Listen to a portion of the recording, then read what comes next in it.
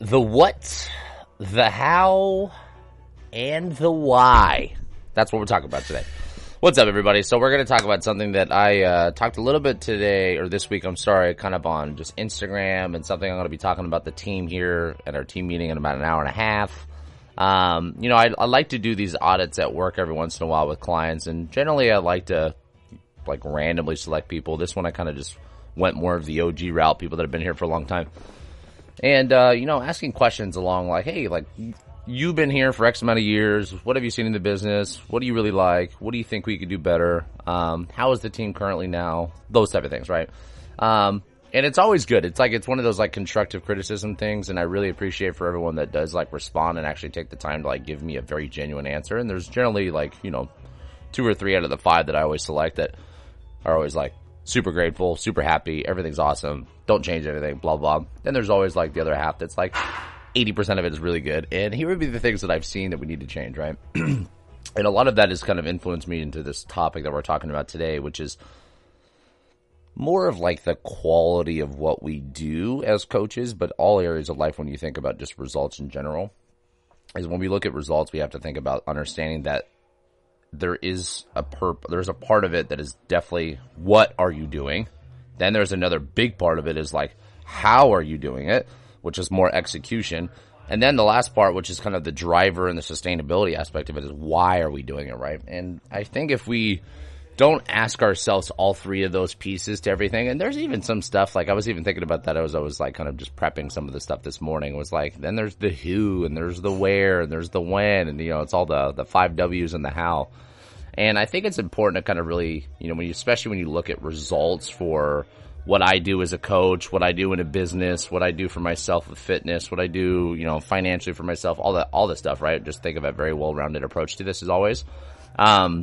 So I kind of want to jump into all of it, right? And I'm going to try to give you guys, as usual, examples of things that I see just with my work and my training, and how they kind of apply to this model of what I'm talking about here.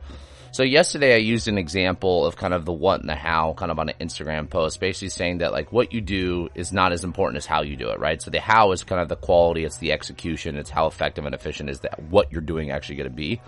And there's a book by Chris Voss called Split the Difference. I read this probably a couple of years ago now, and he talks about this and it really stuck with me. It's I'm always going to butcher the number. It's 8%. It's 8%, 38%, and 55%. So whatever, it's 8, 38, 55, or something right around those numbers, right? And what he says by that is he says 8% of communication is the words that are spoken, right? The other 37% are going to be kind of the tonality, right? And then the other rest of it, the 55%, is going to be body language, and I could be screwing them up. So now that I'm talking about it, I'm forgetting how I did this, but whatever. A big chunk of it is understanding that over 90% of communication is tonality and it's body language. So it's not necessarily what you're saying, it's how you're saying it, and it's how you're presenting it, right? I talk about this in sales training all the time with the team and everyone that does sales here. It's your tonality, your energy, your body language, makes a bigger impact than just what you're selling. So what I mean by that is I can give you a script to say on the phone. I can give you a script to say for the Fit Start. And I can have very, very different results from people saying the exact same thing, right? Because it's the tonality, it's the conviction, it's the body language, it's the excitement, it's the transfer of energy. And that's where the execution and the results are really going to differ person to person. And then to give you guys kind of a results one for more gym stuff is, you could be going to the gym and working out and doing your reps and doing your sets and doing the weight that's maybe prescribed. But the how is more of the execution and the tension, right? I was actually listening to a really good podcast by Ben Pakulski, and I've been following this guy for probably about 10, 12 years now. And he's probably the most aligned in the bodybuilding space. He's a retired bodybuilder now, but most aligned kind of for my view of just health and fitness and style of lifting and things like that. And one of the things that he always says, and he said this for a very long time, is your body doesn't understand weight. Your body understands tension, right? So I can lift 400 pounds on a deadlift, and I can lift 400 pounds on a deadlift with proper execution. It can be a very different response. So it's not necessarily always load. There's distance, there's load, there's time. There's a lot of things that manipulate kind of how we work out.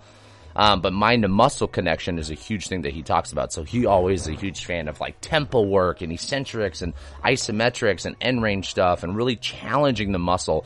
So instead of it just being a weight conversation, or a reps conversation or a tempo conversation, he's always like, it's a challenge conversation, right? Like, how much can we actually challenge the muscle so we can facilitate growth in what we're trying to do? So that's kind of a big thing, right? And you guys have heard me even say this on the nutrition space, right? It's like, you could be eating the same thing and person A can be eating it in a de-stressed state, taking more time to chew, doing it in a better environment and have a better response, right? Or doing it at a different time with the same calories. Like I've talked about that a lot in nutrition, that there's a big piece to the how as well. So understanding all of that, when you guys think about anything in life that you're trying to have better results from, what is obviously the opening conversation always, right? Like, what are you doing, right? So if I were to go and be a business consultant, I would say like, okay, what are you guys doing day to day? Because if you need to improve X, my first thing is, what are you doing to acquire X, right? And that doesn't matter if it's, trying to lose 5% body fat or add another $1 million of revenue to your business or whatever it is, right? I tend to use business and fitness because it makes the most sense to me. So I always we open up the conversation with what, right? That's really important to ask yourself, is obviously what you're doing. But the second part of the conversation, which is even more important, is the how, right? The how is the execution. And I will tell you right now, a lot of people are taking the right steps in the right direction by doing the right thing, doing the what, right? A lot of us tend to fail, and especially more sustainably in the long term, with how we're executing it. And I'm going to tell you, the thing that really separates the best coaches, the best business people, the best parents, the best everything in life, the best players in the world, is how they do it, their execution, their focus on quality. I always like to think about really like high level athletes, right? What makes Steph Curry the best point guard in the world, right? Like, what makes him different than other people? Obviously, there's going to be raw talent. There's obviously the things that he is doing, the what. But it's how he does it that makes him amazing, right? It's how you do everything, your level of execution and your presence and your detailed oriented mindset and your ability to spot things that most people at a very just kind of complacent level will never spot. That's the difference from a quality standpoint. That's the difference from a result standpoint. But then the big part for me, which is kind of always something that I try to do, like for example, in team meetings, we do like the why reminder every once in a while. The why reminder is basically saying that, like, why are you doing what you're doing, right? Because if you can't answer that question, you're going to get really stuck with long-term motivation. You're going to not find sustainability. It's just going to be harder to continually keep reminding yourself that how I'm doing it is really, really important, right? Because think about it this way. This is something I'm going to talk about in my team meeting today, is like what we do as coaches is, correcting form and programming and helping people build structure and holding them accountable to it. And I have a saying in my industry that, like, trainers will tell you what to do. Good trainers will maybe even tell you how to do it. Great coaches will tell you why to do it, right?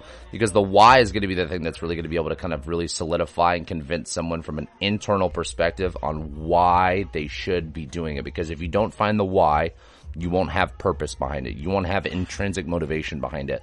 And if you don't have that, you're chasing, it's kind of like it's the carrot scenario. You're chasing the carrot always. You're chasing the reward. You're chasing the result. You're chasing the dollar. You're chasing whatever. And that's an extrinsic motivator. And I think that obviously has diminishing returns eventually, because like you're always kind of out of the process. You're always kind of out of the moment. You're always chasing something that's not there. And I speak on this all the time. So for me, it's like when it comes to the why is really the thing that kind of lights the fire inside of us to intrinsically motivate you to continually move forward and to continually push the boundaries and to continually accelerate in all areas of your life, in your career, in your relationship, with your fitness, with your health, whatever it might be, right?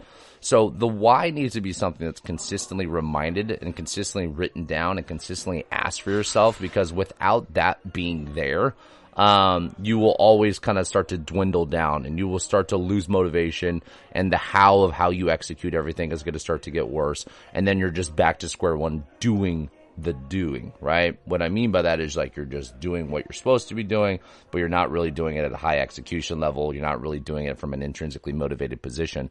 And, I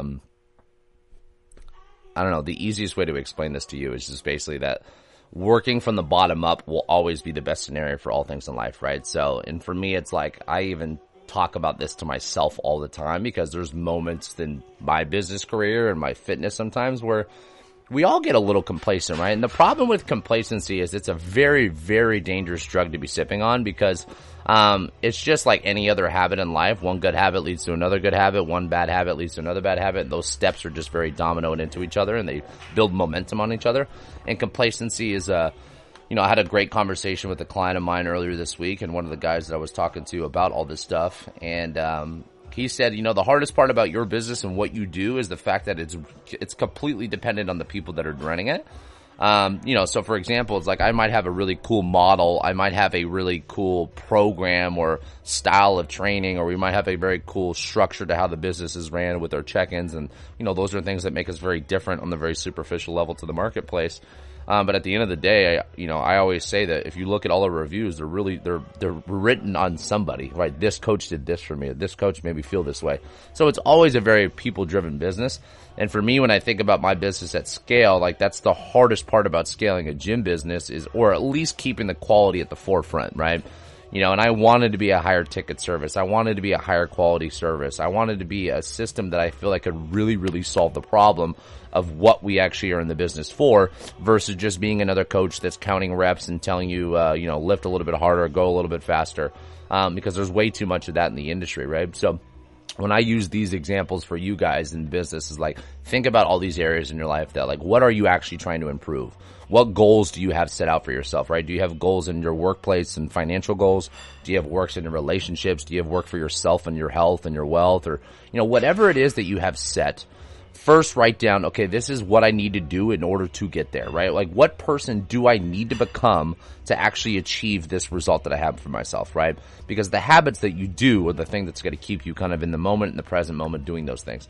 Second thing is then get yourself into the how. How is the execution going to be different than the normal people, right? Because for me, it's like study everybody. Stop the top 1% and study the bottom 1% because what the bottom's doing is obviously not working. What the top is obviously working. And take and extract information from doing the opposite of what the bottom is and doing maybe exactly what the top is doing and even refining more on what you could do more, right?